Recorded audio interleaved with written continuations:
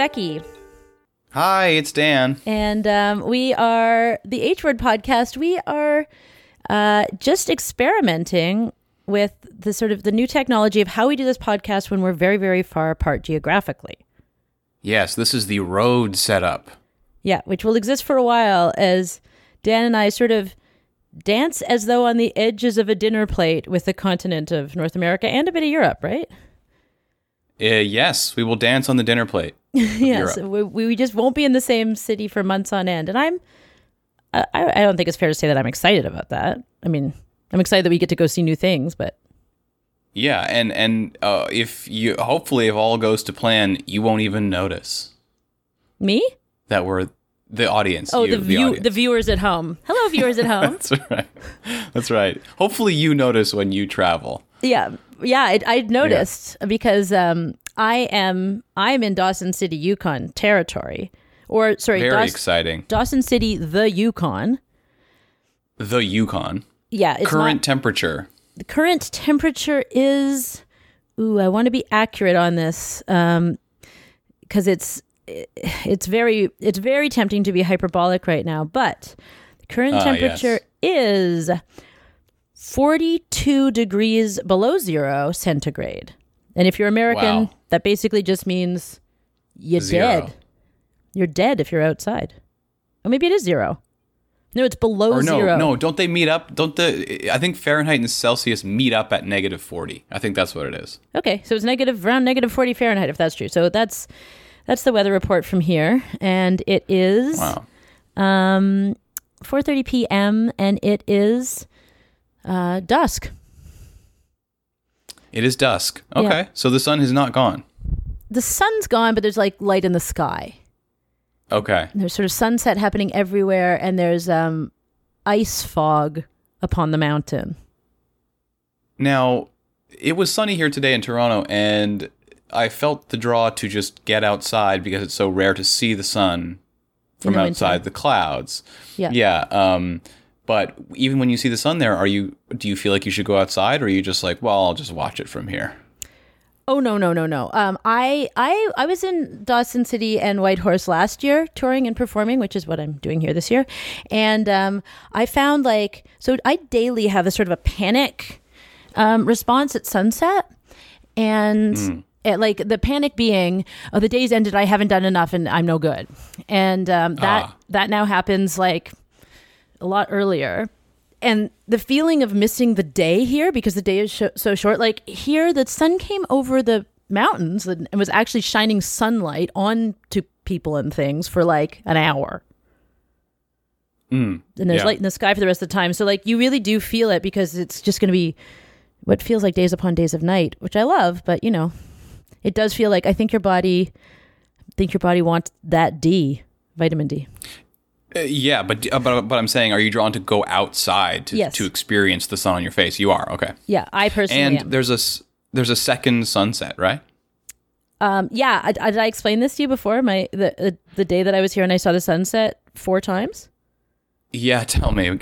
Yeah, so I was looking over the Yukon River. I'll see if it happens again this time. But I saw the sunset, but then I turned around behind me and the sun was also setting behind me because the sort of ice crystals in the air make it so that the sunset is refracted directly across from where it's happening.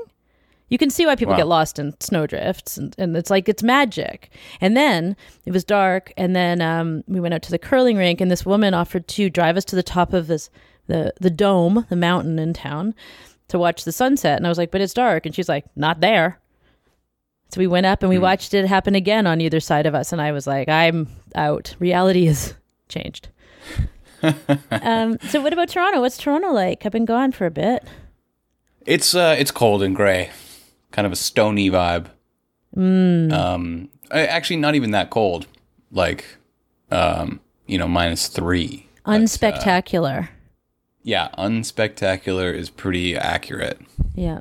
How are you feeling? Yeah, I'm feeling good. I do sympathize with a lot of people that are affected by the lack of sunlight, but I am not someone who's affected by that. I just simply do not have that seasonal affective problem. So I'm doing okay. Like you just feel, and you know that you don't have it because you just sort of feel the same all year round? Well, just because I would feel it by now. Like I kind of the opposite of you. I kind of get excited at sunset. There's something exciting about the night beginning. Ooh. For me. And that, I get that earlier and for longer in the winter. So it's But then at nighttime, what do you do? Like, do you transition from day to night at sunset, or it just feels like a new kind of, yeah. So, but doesn't that mean you have a shorter workday? I do consider you, and I think it's a fair assessment to say that you're much more organized than I am. It seems. I'm probably organized, but I don't know if I work as much as you. Who knows? Who knows? Who knows that about anyone else? I think that a lot of people, especially Toronto, has a real vibe of making you feel like everyone's working harder than me. Mm-hmm, because everyone looks really busy. It's like how Mussolini always wanted to be pictured running from like car to office. Right. It is a lot like Mussolini. Yeah. My old buddy Graham told me that tidbit, and it obviously stuck in the old gray matter. It's very Putin-esque. Oh yeah. Yeah, exactly. Well, congratulations on not having seasonal affective disorder. I don't know what I have, but definitely I love the night and I hate sunset for some reason. Huh. I don't always hate it. It just, something happens where part of me goes, get back into your cave, get back into your hovel. No more work can be done, which is not true. It'd be horrible in Canada. But anyway. Should we answer the question? Yeah, exactly. We should. Okay. I have an interview this week, so we'll be hearing that afterwards, listeners. But first, Dan and I are going to be just checking in with each other and answering the question. Dan, do you have an answer? Or you want me to go first? You go first. Okay. So what made me hopeful this week is family. Oh, you took mine. Okay, yeah. What? I should have gone. No, but that's great. We've really been pretty synced up in this. So yeah, maybe it is weird. Yeah. So, and we're very far apart, and we're saying family. I mean, you're not my family; you're my best friend. But that's right. That's right. But it still hurts. The separation hurts. I got to hang out with my younger brother, Kit, and I love him. And we're so far apart. I don't have a lot of family left. Biological family. So, and I know so many people have strained family relationships, as I had many strained family relationships. And my brother is just this like beacon of wonderfulness to me. I don't know if he'll listen to this, but Kit, I love you if you're listening to this. And if not, who cares? You're living your life great. You don't have to listen to my dumb podcast. And then also, I've sort of married into a really fantastic family too. And oh, yes. Yeah, I have my partner and I have been together for so long that his youngest siblings were like 11, 12, 13, somewhere in there when we first got together. And it kind of struck me this week, like I got to inherit this big family just by luck. Mm. And And I've also been thinking about how, we've been talking about sort of pop culture and stuff. I think all these things work and they're all answers, but I was left with a bit of a feeling of, I don't know, I don't want to be too frivolous. Pop culture still exists, but there's a guilt in me of saying things like that, even though those are honest answers. But with this last week, I was like, this is something we're going to need. These strong interpersonal connections, people that you love and trust and believe in. You feel lucky to know. If they don't always happen to be your family. In my case, it was a mix of biological and also sort of adoptive family. But these are some of the most powerful things in your life. And you can be doing your job and forget that or not be in touch as much. Anyway, that was mine. How about you? Yeah, mine. Spending some time with my nephews over the holiday season. Oh, how old? How old? 10 and 8. Oh, fun. Yeah. Yeah. Yeah. A good age at which they're not they haven't turned towards the dark side. I was gonna say the drugs and. No. The darkness of adolescence, the dark emotional times. Yeah, the grunty years. The grunty years, exactly. Yeah. These are still very much the enjoying kidhood. The wonder years. Yeah. The wonder year. There's one, just 1 year. Yeah, the one. It's spelled ONE. It's sort of a pun. But yeah, ONE. The Oneater years. Yeah. But anyway, but for reals. Yeah, but just I don't know. This is a thing that probably a lot of uncles and aunts will describe, which is when you visit your niece or nephew again and they have developed a personality as distinct from, just an extension of their parents. Something that indicates the inner life in a way that I can relate to is just very heartening. Yeah. So that was really nice, and we got along. And so this age, 8 and 10, this is interesting because as we've sort of attached hope to the future, though, do you think about future when you think about them? Well,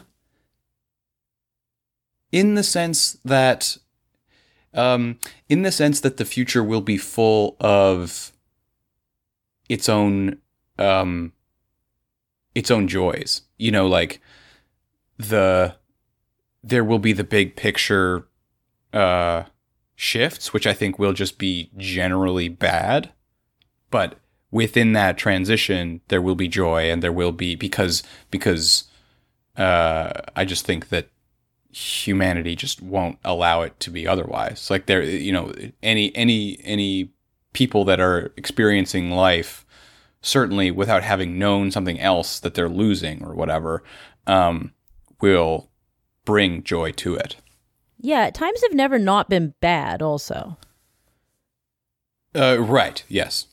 And we still have fun and things like that, and we laugh, and yeah, this is actually kind of what I was feeling too. Is it can be very in my head about where we're going in the future, but actually, a place like Dawson, people are very one-on-one with each other. Your phone battery just drains itself immediately in this weather, so there's no point in texting people. So people talk to each other, and it's such a small community also that there's accountability for your actions, and there's also a forgiveness towards things as long as you're moving forward in a really real way.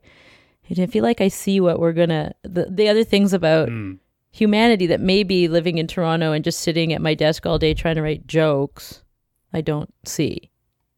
Yeah. That is a sidebar. That is a fascinating tidbit about being somewhere so cold, is that it's not we don't get a signal out here. It's no, the battery just doesn't work. Yeah. No, That's good. I actually learned today that at 54 below, the planes can't start. The planes can't start. Now, we're at 43, I think I said, 42. So we're far away from that. But it was going up to down to 46, 48 below. So they're getting close. And it was just told if you have a flight and you look at your phone and it's 54 below or colder, don't go to the airport because the plane won't start. Wow. Yeah. So, yeah, you learn something new every day on the H word. That's right. Well, Dan, that was really great. I hope you're ready for this interview. Are you excited? Yeah, I am, certainly. Can't wait to hear it. And to all the, what did I say today? Viewers at home. This is really exciting. Yeah, I'll intro it within so that you know who I'm talking to. But Dan, I'll talk to you again next week. Sounds great. Talk to you then. Okay, bye. Hi, this is Becky, and I'm recording today in Dawson City, Yukon Territory. I have a very special guest with us. It's Georgia Hammond. Hi, Becky. Hello. Would you like to introduce yourself to those listening? And usually the question we ask is, how would you define yourself? Which also can mean, what do you do for a living? But who are you? What are you into? What's your deal? Yeah. My name is Georgia Hammond. I live here in Dawson. I was born here. What do I do? What I do changes quite a bit. I think like largely, I guess I'm a cook. So I do that in a variety of different capacities. But then I also run a small business that does artisan salts, vinegars, spices, that kind of stuff. Mm-hmm. Yeah. And you're from here originally, Dawson? Yeah. Cool. So one of the reasons I specifically want to interview you and I want to interview people up here is that working as I do in media in the South, as it's called, or the outside? Out east. Out east in southern Canada. I feel like northern perspectives are really missing from the conversation. So I want to take advantage of the opportunity because I was coming up here to sort of check in about this question that we're asking. The question every week that we ask here is, what's one thing this week that made you feel hopeful? We don't have to answer that quite yet. But, when I think about climate change, it feels very real here and obvious and present. Yeah, so that's definitely my perspective, but I don't know what you have to say on it. Like, what's the vibe here? Yeah, well, it's sort of two-part for me personally. Like, there definitely are changes here. When you look at, places like Old Crow and the changes that they're seeing are really dramatic, and they're further north than us. But what kind of changes? Like the caribou migrations and stuff like that, where they're coming, when they're coming. I'm not an expert on this kind of stuff, but the community of Old Crow has recently declared a state of emergency for like that. If you're not aware of what Old Crow is, it's a First Nations community, very isolated, fly-in only, and they rely really heavily on the natural environment, and they have done so since forever. And so certain things like lakes disappearing, just animals not being, where they are usually, or animals behaving differently. Mm-hmm. There's lots of, the chief of the Old Crow First Nation, the Vantuk Wichan's been doing a lot of really good sort of awareness creating, so you can find that information online. But yeah, so when you look at places like Old Crow, it seems that they're having really dramatic impacts. Yeah. Whereas here, there are definitely changes, but it's hard to maybe see them day to day. Or that's my impression. Right. And then because we are so connected to the outside, we're seeing what's happening everywhere else. And that can be sort of isolating because there's not a lot we can do about it from here. Right. Like you're seeing what's happening in your neighboring communities and feeling distant from them, or even further? Even further, just everywhere in the world, we're kind of used to being isolated here, but what's happening, even just like Australia or places that are flooding, people who are losing shorelines, those kinds of things. There are communities in Alaska that are falling into the sea. Today, the news is calling for 75 centimeters of snow in Newfoundland. That's, for any non-metric people, that's just a shit ton of snow. Yeah, my cousin, I was just communicating with her on Twitter, and she's they're all holed up in their place in St. John. So, yeah. Yeah, and it's starting to feel like something that Dan and I, who's my co-host back in Toronto, that we've sort of been saying is like it feels like the news feels like what you would write at the beginning of an apocalyptic film. Definitely. And today felt like that.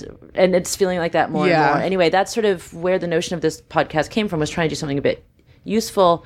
I mean, as useful as conversation can be. Let's see. But you were saying you were talking to a friend about this? Yeah, I thought it was funny that this was the subject of our conversation, because I had just a very similar conversation with a friend of mine pre-Christmas about just kind of like what I was saying, like feeling really helpless here because, there's these massive demonstrations happening all over the world, and like I'm not going to get on a plane and fly to a climate protest, right? Like that's right, yeah. Or you can get on a boat like Greta. Exactly. Like I'm not going to be able to do that. Yeah. And so, but meanwhile, like where we live is we are going to be very affected by all these changes. So we were just kind of talking like, what can we actually do besides share, apocalyptic news stories on Facebook? And so after Christmas, we got together, we had lunch just last week, and we thought, well, what are some things we can do? And the first thing we came up with was just to start a Facebook group of Yukoners that was dedicated to actual action. So rather than just, getting together and talking about, the grim future, it's a place to share things like petitions or plan protests, or just, basically get together and maybe do things that will have some sort of effect. Amazing. Yeah. And I remember, what's your Twitter? We can plug it now. What's your Twitter handle? Is it at Axe and Crocus. Axe and Crocus. You kind of posted some resolution stuff that was, I think, climate-based. Yeah. What was it? Your list of it was food security stuff, as I recall. Yeah, food security is a big one for us here because we are at the end of a road pretty much. And we have, it's growing, but we have limited agricultural, activity here. So anyway, yeah, my resolutions were largely around reduction and self-reliance. So, buy less things, but also grow more things. We eat, my husband and I eat mostly vegetarian, and we eat what we hunt or fish. But going a step further from that, I'd like to be a little bit more vegan in the future. Just especially here, we have the added kind of carbon cost of everything being trucked or flown to us. And so with each meal, I've been trying to make decisions about how far did it come and what, because sometimes meat might be the more, friendly choice depending on where it comes from than something like tofu that's been flown in. Flown in and processed and all these things. Yeah, it's interesting. Like the matrix of sort of carbon footprint can feel overwhelming. But hunting and fishing, do you both hunt and fish or no? Oh, you do? We do. Yeah. That I find really interesting in this conversation because I've found in some sort of city circles of left-leaning stuff like that doesn't tend to enter the conversation.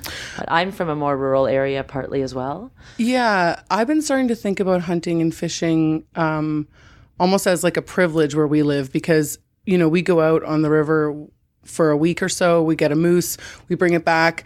That's, healthy wild meat that we spent very little money to get, that we feel comfortable about what that animal's been eating, and so that's not something that, and we feel comfortable with the life that animal's had. Exactly. That's not really something anyone who lives in Toronto can just go out and do. So I mean, I guess you could kill and eat a raccoon, but I wouldn't feel happy about what it was eating. And yeah, exactly. Like eating a little bear, I guess it's a bad idea. So I think it's something like hunting is very much just a part of the culture here. It's not something that really gets debated very often, and you won't find too many people that have anything negative to say about that here.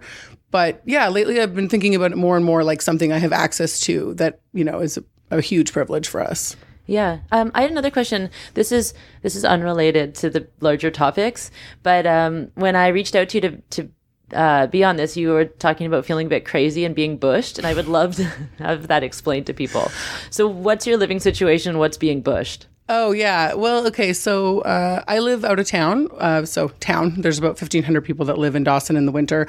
I live 20 minutes out of the main town in a cabin, and there's maybe a couple hundred people that live out where I live. And so at temperatures like they are right now, which is minus 45 Celsius, we don't leave the house very often unless we have to, because it's wear and tear in your vehicle. It's also just dangerous. When I say 20 minutes from town, there's not much in between the town. And thank you for risking all of this to come and record this podcast. That's all right. We had to get to the liquor store today anyway, so it's fine. Okay, good. Yeah, it was also nice, like when Georgia got here, I was like, oh, I should text Kyle and let him know that I'm here safe. Yeah, that I made it to town. There's cell service, but I like to check in. But yeah, so bushed is a word that people around here are probably pretty familiar with. It's usually more, people go out to cabins for long periods of time, or I used to be a camp cook at a gold mine, so I'd be gone in the summer, for 6 weeks, working 12 hours a day without seeing anybody. And when you come back into civilization, you're just like a bit haywire.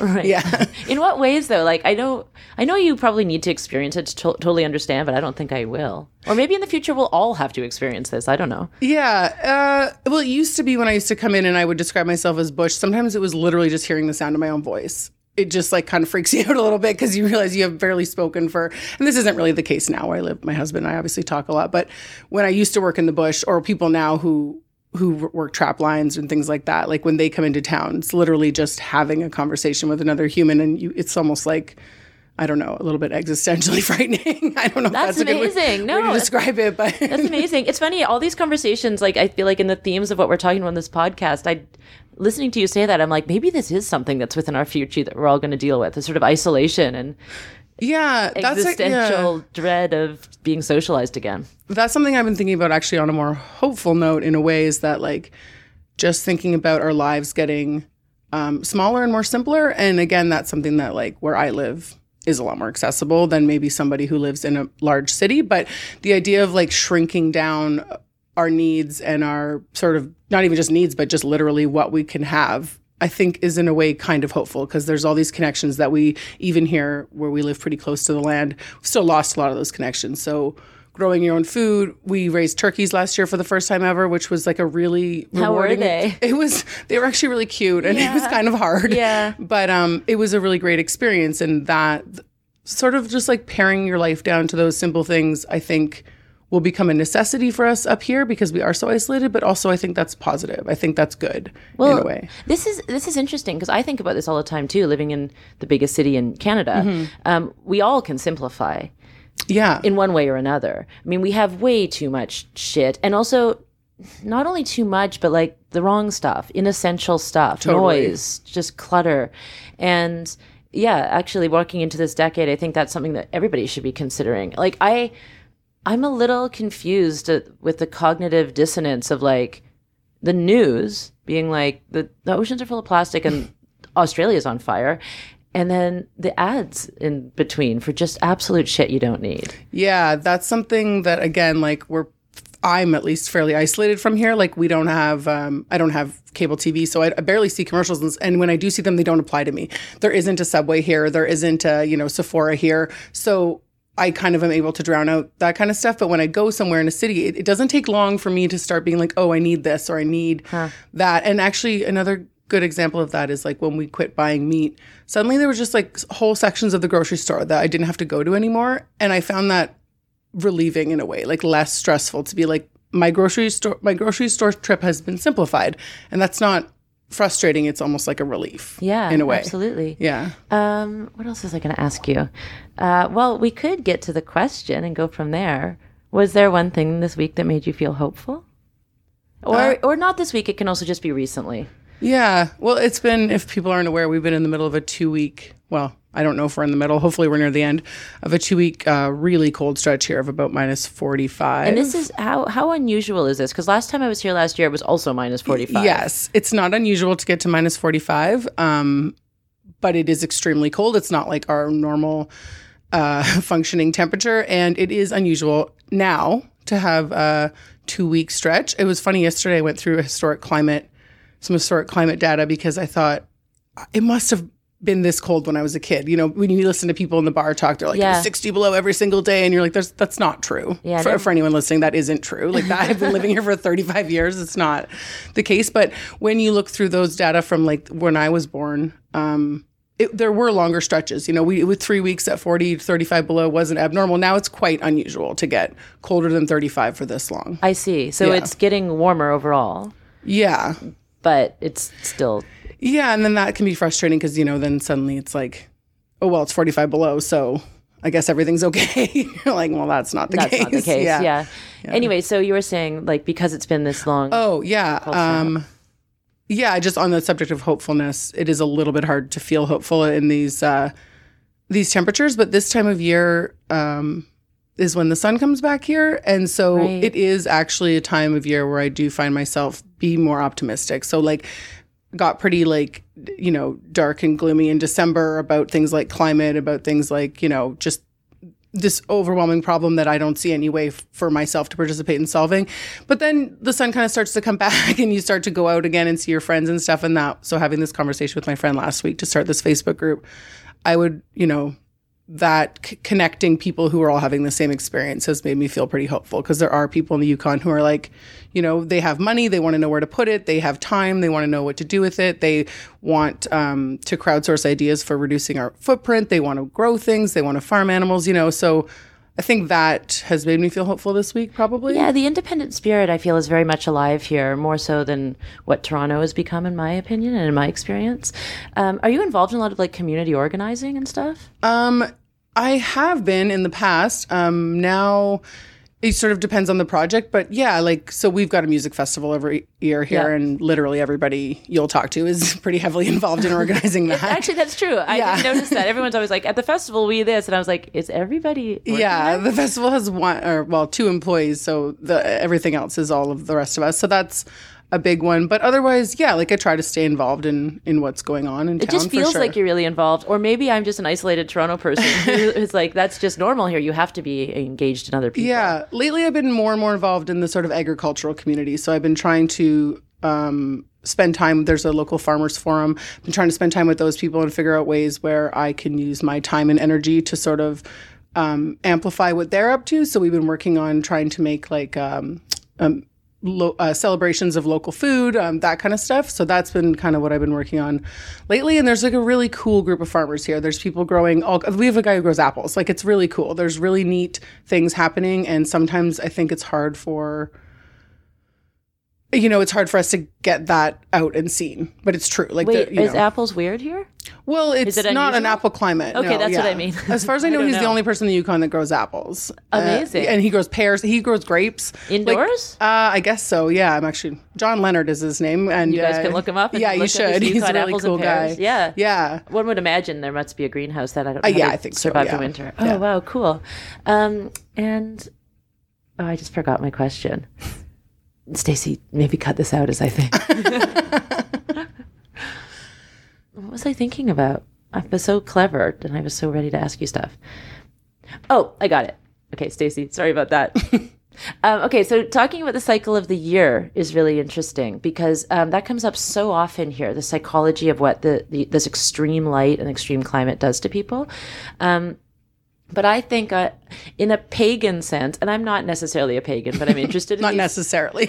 I don't know what I am. I don't want to lay claim or co-opt anybody's religion, but I do think it does sort of resonate with me, the pagan sense of the cycle of the year. And like the sun coming up really is okay, back at it. And I think it's like a day, like the year is like a day. And I was here yesterday to see sun hit the mountains. Now, I also learned last year what sunrise and sunset are in a way that I didn't understand before, because I've always lived in places with water, like the ocean or Lake Ontario. So I can't remember who I asked, but I ended up asking someone like, what is sunset? And she was like, I know what you're asking. And the answer is the nautical horizon. Yes. So when you live in a river valley, like Dawson is in, or Whitehorse is also in, they say there's a sunrise, but there's no sun. That's right.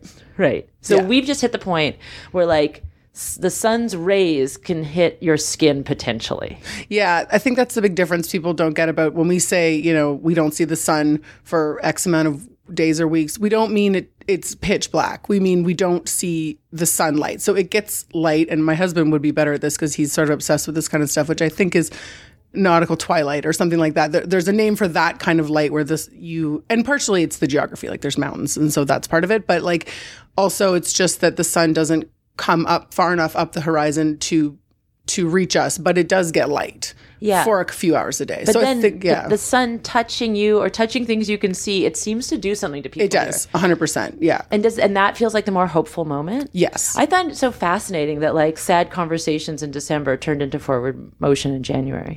Well, I feel like around the solstice is when, and you're right that we really live by the seasons here. So, and a lot of my work revolves around foraging and growing things. Yeah. And so when in the spring, summer, I just go by what's in season, and things take a really sort of like, they sort of just each take turns, and it's 2 weeks at a time. And so you've got spruce tips and then rose petals and so on and so forth. Wait, no, which ones? I want to know the list. So you got spruce tips and rose petal, like wild rose? Yeah, wild rose petals, and then fireweed usually, and then you start to get into berry season, so like raspberries, and then once it starts to frost, low bush which is like could be September, or last year we had a frost in July, which was crazy. But oh my God.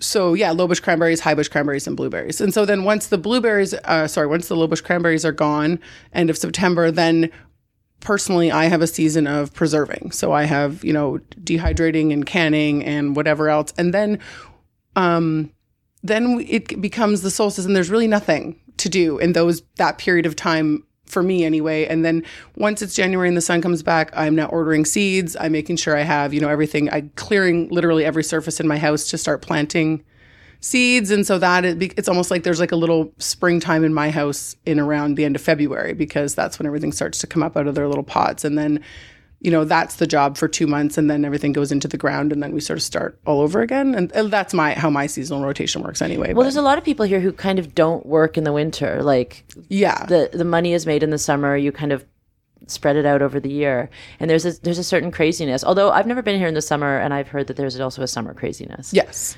Because no one sleeps. Yes. Everyone's like manic, maybe. Yeah. I don't know. I think people here, it is true that there are a lot of people that work seasonally, but there aren't very many people who are, what's the word? Like, sedentary in the winter. You have to be busy or no, there's stuff. It's just not working. Exactly. Yeah. So there's lots of time to put into stuff. But then, yeah, you're right. In the summer too, we get like every single weekend here is something.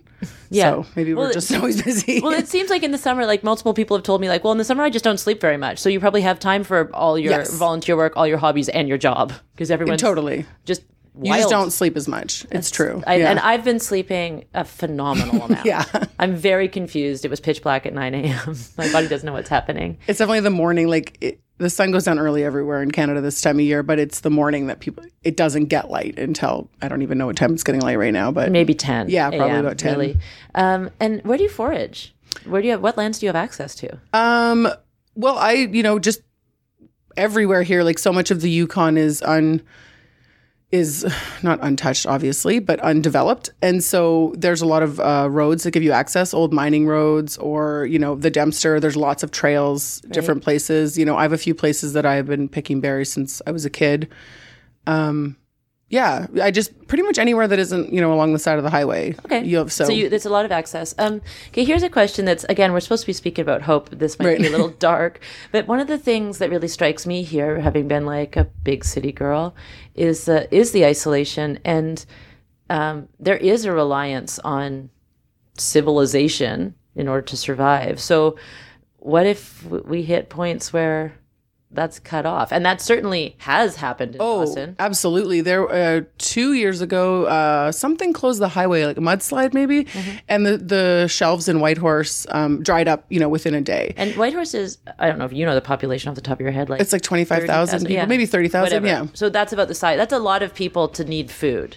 Yeah. And we're even further up the supply line than them. And so, the grocery store here ended up having to like charter a special plane to bring stuff up from Edmonton. And so that was a huge wake up call for the Yukon when that happened. And since then we've really seen, or I've noticed a sort of like kick in the butt to the local agriculture industries and stuff like that. Like we've got a really cool project here that the local First Nation, the Tronikwichin, is responsible for. And they have a farm out of town, and their goal is to be be somewhat more self-reliant for their citizens here. And it's a teaching farm as well. So they have their youth go out and learn to work the land, learn to grow things. And they grow things in a very like holistic, organic way. And that farm, I think, has been a source of hope for a lot of people. So they're able to go and drop off boxes of produce and stuff to all of their citizens. And that was largely spurred on by the like reality that we need to be able to be self-reliant. Do you know, how long has your family been in this area? My parents both moved here, one in 1978, one in 1979, but actually my grandfather was born here. Oh, wow. And then moved when he was a teenager, and then my dad moved back here. So we there was like half a generation where we weren't here, but before that, quite a long time. I've had my great grandfather was Robert Campbell's right-hand man. So they've been going around giving rivers that already had names for quite a while, unfortunately. They're putting colonial names on... Well, the Stewart River is named after a family member of mine. It's been something that's been on my mind lately because obviously that river is named the Nacho Nyack River. It's not. It had a name. Anyway, that's a bit of a digression. Oh, no, I feel that out here a lot. Yeah. I mean, I'm from Vancouver, and I grew up there, and there were things I kind of didn't notice. But walking around in downtown Vancouver, it's like, these are the names of a bunch of bad dudes. Yeah.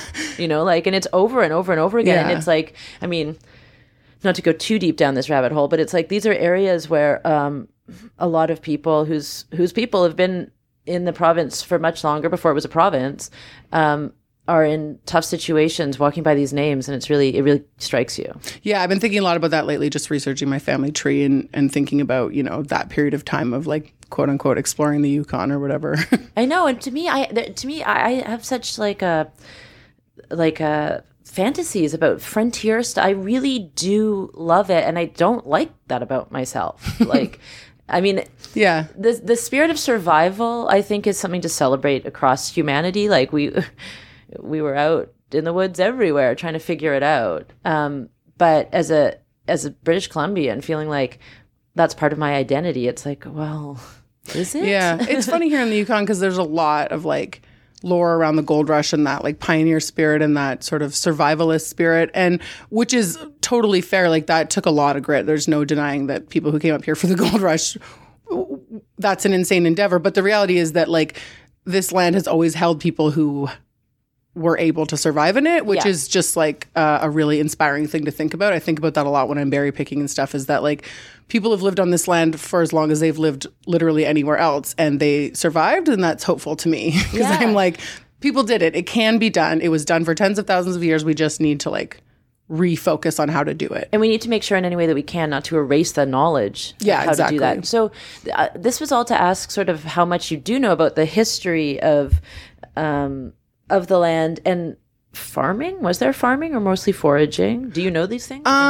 There's a bit of a like farming history here. And again, like I'm not the most knowledgeable, but during the gold rush and I think after, like I only know this mostly actually from maps. Like when we canoe the Stewart River and the Yukon River, you know, you can sort of see places where there used to be like farmland and stuff like that. And like where I live out at Henderson Corner was a hay farm until the maybe 70s or something. So there's definitely been farming here, at least in the like since the turn of the century. And then before that, I think largely trapping and nomadic. Like certainly the indigenous people that live here lived a fairly nomadic lifestyle, moving from fish camps to caribou camps around that way. So. Yeah, in Old Crow, so I was reading like a pamphlet thing on one of the airplanes I was on. It was sort of a fishing, a seasonal fishing camp that then got settled again around the turn of the last century. But there was a thing in the brochure saying they've even started a community farm. I mean, we're over the Arctic Circle, but they've done it. It was kind of the tone. And it was like they might have some vegetables, but there's some really cool farming stories coming out of the north. I think Inuvik has like a year-round greenhouse now or something. I think it's Inuvik, and it's pretty inspiring because like those are the people who are really cut off from. Or will be cut off. And it's that thing of like you're 6 meals away from society collapsing. Right. Like if people don't eat 6 meals in a row, they'll all go nuts. And that thought scares me a lot right now. I think you'll find like food security is on a lot of people's minds here in Dawson, and there's a lot of people being extremely proactive about it, which is awesome. It's on my mind in Toronto, and I like my husband and I keep a container garden, but it's so like it's like great. So if society falls apart, I can eat these like 7 green beans. I've been thinking that because mostly I grow, or I have been growing more from a culinary perspective. So I grow like a ton of herbs and those types of things. Yeah, and I can handle that on my balcony. Last year I'm like, well, I can't live on basil. Like I have to grow things that can, like potatoes or carrots that can be stored, or cabbages that can be fermented. Like I need to be able to grow things that can actually nourish me, not just like rosemary. Yeah, but do you have land? Like we will land. We have. I mean, like as a city person, I have a balcony. So to me, I'm like any amount of food you can grow, you should. So even if it is herbs, even if it is arugula has been a really good one. Yeah, like I can actually get some amount of food out of that. Yeah, but. We have soil, 2 acres of land, so that is a lot compared to like a balcony for sure. And every year we're expanding the amount of that we're growing on. So or raising turkeys on or that kind of thing. Yeah, cool. Well, I'm not going to share what I was hopeful about because I already did that with Dan. we're sorting out how to do this separately. But this has been an amazing conversation, Georgia. Well, I appreciate you asking me. Is there anything else you'd like to share? I was just going to say that. Again, on the subject of hopefulness, it's really great that people like you are willing to come here in the dead of winter, because something that keeps people in Dawson going is the arts community here, and having people who are willing to come from Toronto to 45 below to tell us jokes is like an incredible uplift for us. So I appreciate that. Yeah, it's funny, like I came here last year and like I see people in the grocery store and I'm like, I'm a kind of a celebrity. Yeah, totally. People are like, you were here last year in the winter. And I think last year, like, the kayak center that presented us, Matt Sardi, said like 1/10 of the town is here. Yeah, I think you guys were a big deal last year. I think we don't get a ton of comedy, and everyone here is like, it makes sense to me that would be popular here. Well, this is amazing for me to hear because I definitely feel useless staring down what's happening in the news. So I'm glad that like lifting spirits and bringing people together to laugh is good. Yeah. Cool. And people can find you on Twitter at Axe and Crocus. And on Instagram? Yeah, at Axe and Crocus as well. That's the name of my business. Yeah. Cool. You should buy your stuff. Do you ship or do you sell local? I ship. I sell local at craft markets, Christmas bazaars. I do ship, although this time of year I don't ship any of the vinegars because they freeze and break, but I ship other stuff. I've had that go wrong too many times. Amazing. So check her out. Order some stuff. Not vinegar. You're not going to be able to get it. Bye. Bye.